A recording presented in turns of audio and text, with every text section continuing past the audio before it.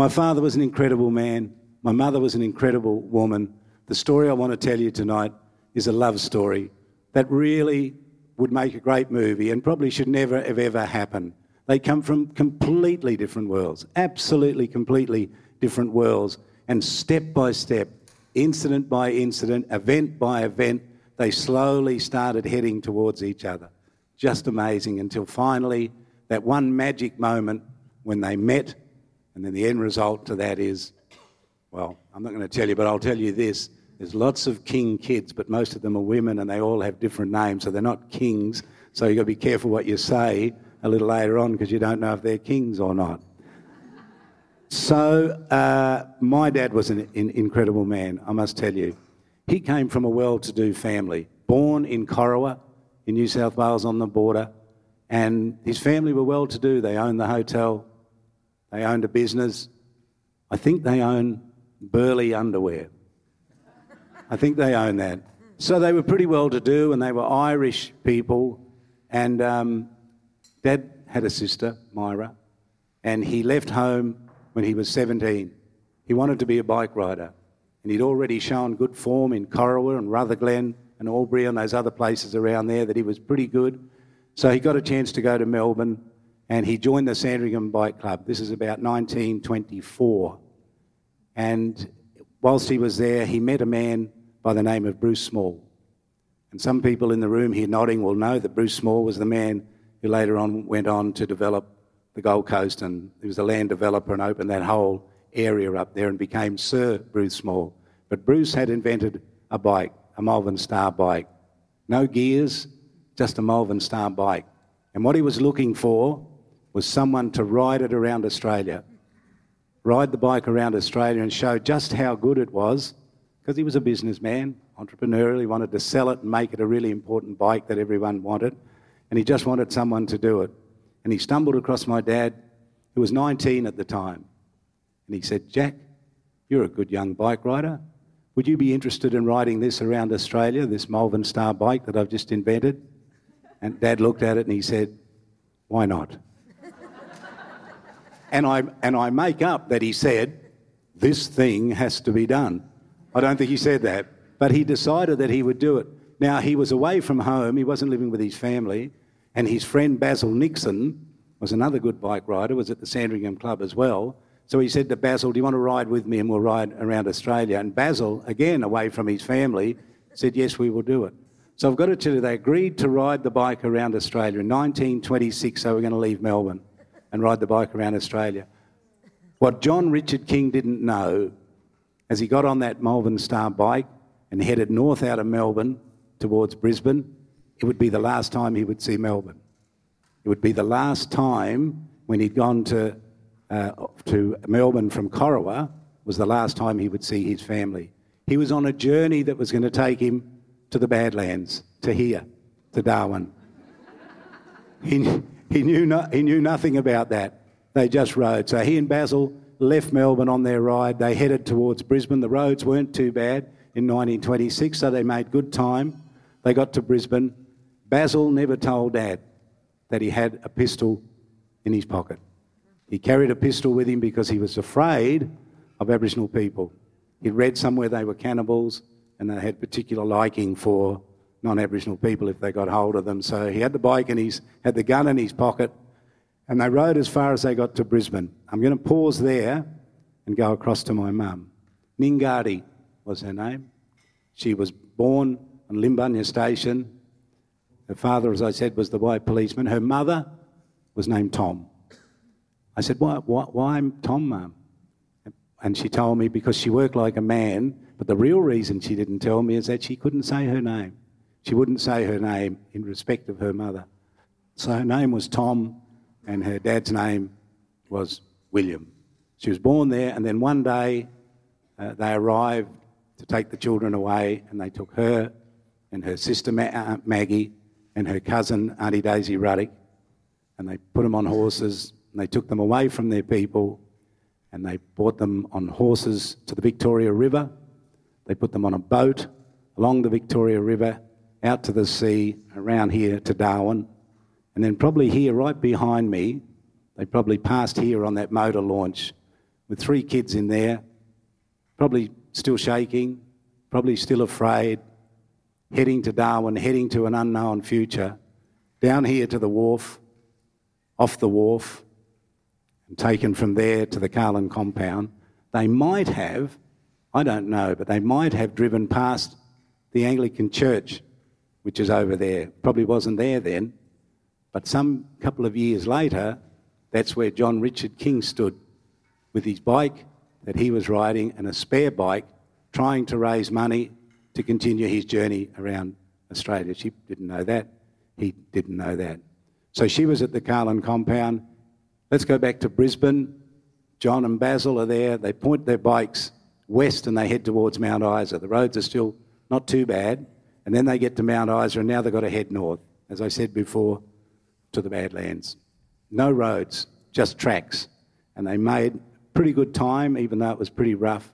And Basil, south of Katherine, fell off his bike, went head over heels, landed on the ground. The gun went off, shot him in the leg. So he had a bullet lodged in his thigh and his right leg. They're miles from anywhere. There's nothing they can do about it. He rode with the bullet in his leg from south of Katherine all the way to Darwin, with Dad trying to help him all the way, trying to stop bleeding, trying to do all the things. By the time he got here, it had turned gangrenous. They just couldn't do anything here, so they put him on a boat and send him back to where he came from, back to Melbourne to do some work on it. So John Richard King, my dad, is left here with a bike, no money, no chance of going forward, can't go backwards. What can he do? So he tried desperately in front of the old Terminus Hotel to get someone to help him and raise some money. None of it was forthcoming. So in the end, this little Irishman with his red hair and his fair skin says, I'm going to have to work for a living. So he tried it. They were working on Ludmilla at that time. They were digging the roads, and so he worked there for them. Off came the shirt, working in the hot sun, and then he got sunstruck pretty badly and taken from there to the Royal Darwin Hospital. Meanwhile, Ningadi, whose now name was Ruby Jane Smith, had left Carlin compound as she grew older and finished up at Royal Darwin Hospital. They get closer to each other, and she's in the hospital and she's the domestic. And she's given a choice of a few wards. Ruby, you can do that one, or that one. She said, I'll take that one. And that's the ward where John Richard King lay in a coma. And she went in and she started cleaning it.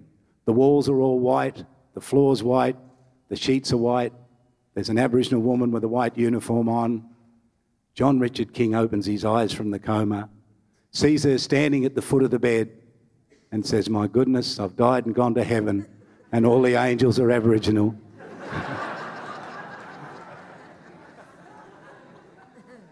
But he said he felt an instant attraction to her. She disputed that.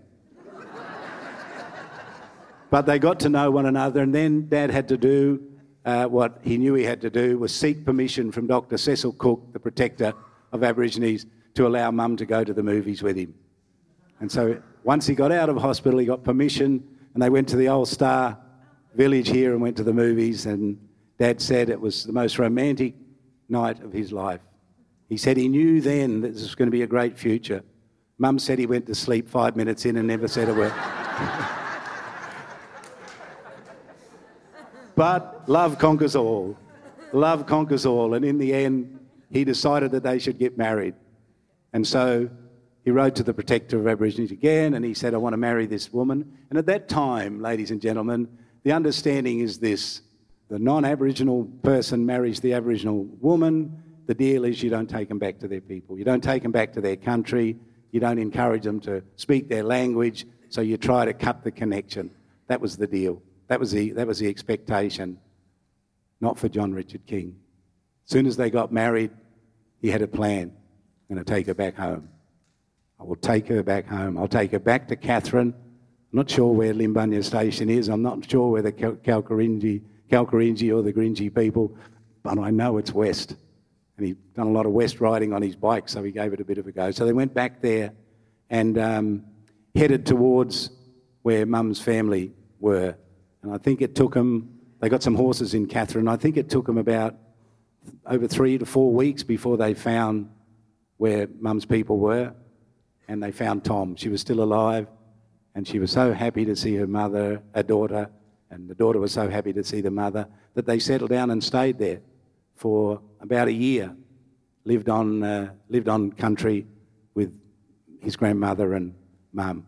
And so Mum always said to us later on in life, the reason I'm never bitter about that is because I went back to my family. I went back and I spent time, and so did my husband, and we sat down with our people, and we've come out of that much better people. And she said, when these things happen to you in life, so she gave me lots of good advice. She said, when things happen in your life, don't get bitter, get better. Do you know what? I've never forgotten that.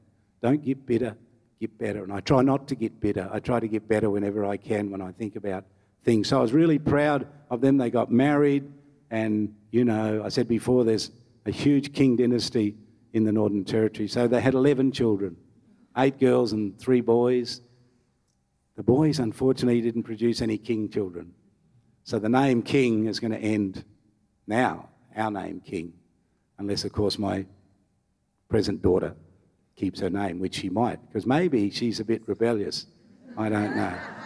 So I'm going to introduce her to you. Her name's Emma King. She's 13.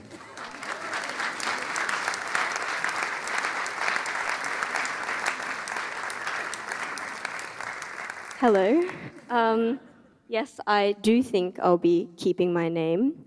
So the most rebellious thing I've done recently is actually tell this entire story when my dad told me not to. So when I was about 7, I was in a cafe and some Aboriginal people came in, and the people in the shop told them that they had to leave. They were not allowed in there. And I remember I was 7 and I was so confused. Like, why are people that look like my dad, they look like my nana, why are they being told to leave for no reason? I was confused, but I also knew that it was wrong, and that helped me, that sort of pushed me onto this path of always like standing up for what I believe in, and also like standing up for people who don't have a voice to like stand up for themselves. And so like because of this, I'm usually the most outspoken person in my class. Like I'm usually the loudest one, but that's because like whenever I see racism or sexism, I call it out. Like it's become a reflex for me whenever I hear it. Like that's just what I do. And so just recently, a kid in my class made a racist joke, and my reflex, called him out on it. And he said to me, I've been told this before, why can't you just take a joke? And I was like, well, yeah, I can take a joke. That wasn't a joke. You're dehumanizing Aboriginal people. It's different. It's not funny, And so sometimes when I'm talking to adults about things like sexism or racism, they'll tell me that we live in Australia, like we live in a first world country. That's not needed here. Like racial activism, feminism, that's not necessary here because we all have the same rights.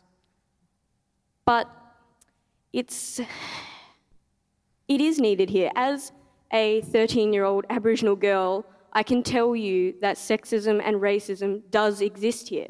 I see it.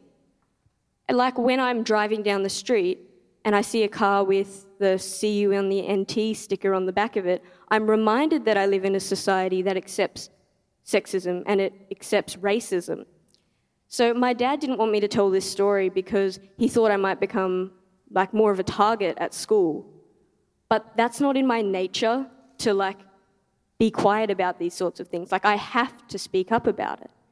I just have to, And that comes from my nana and pop, and that comes from my mum, and it comes from my dad, who spent his life doing that.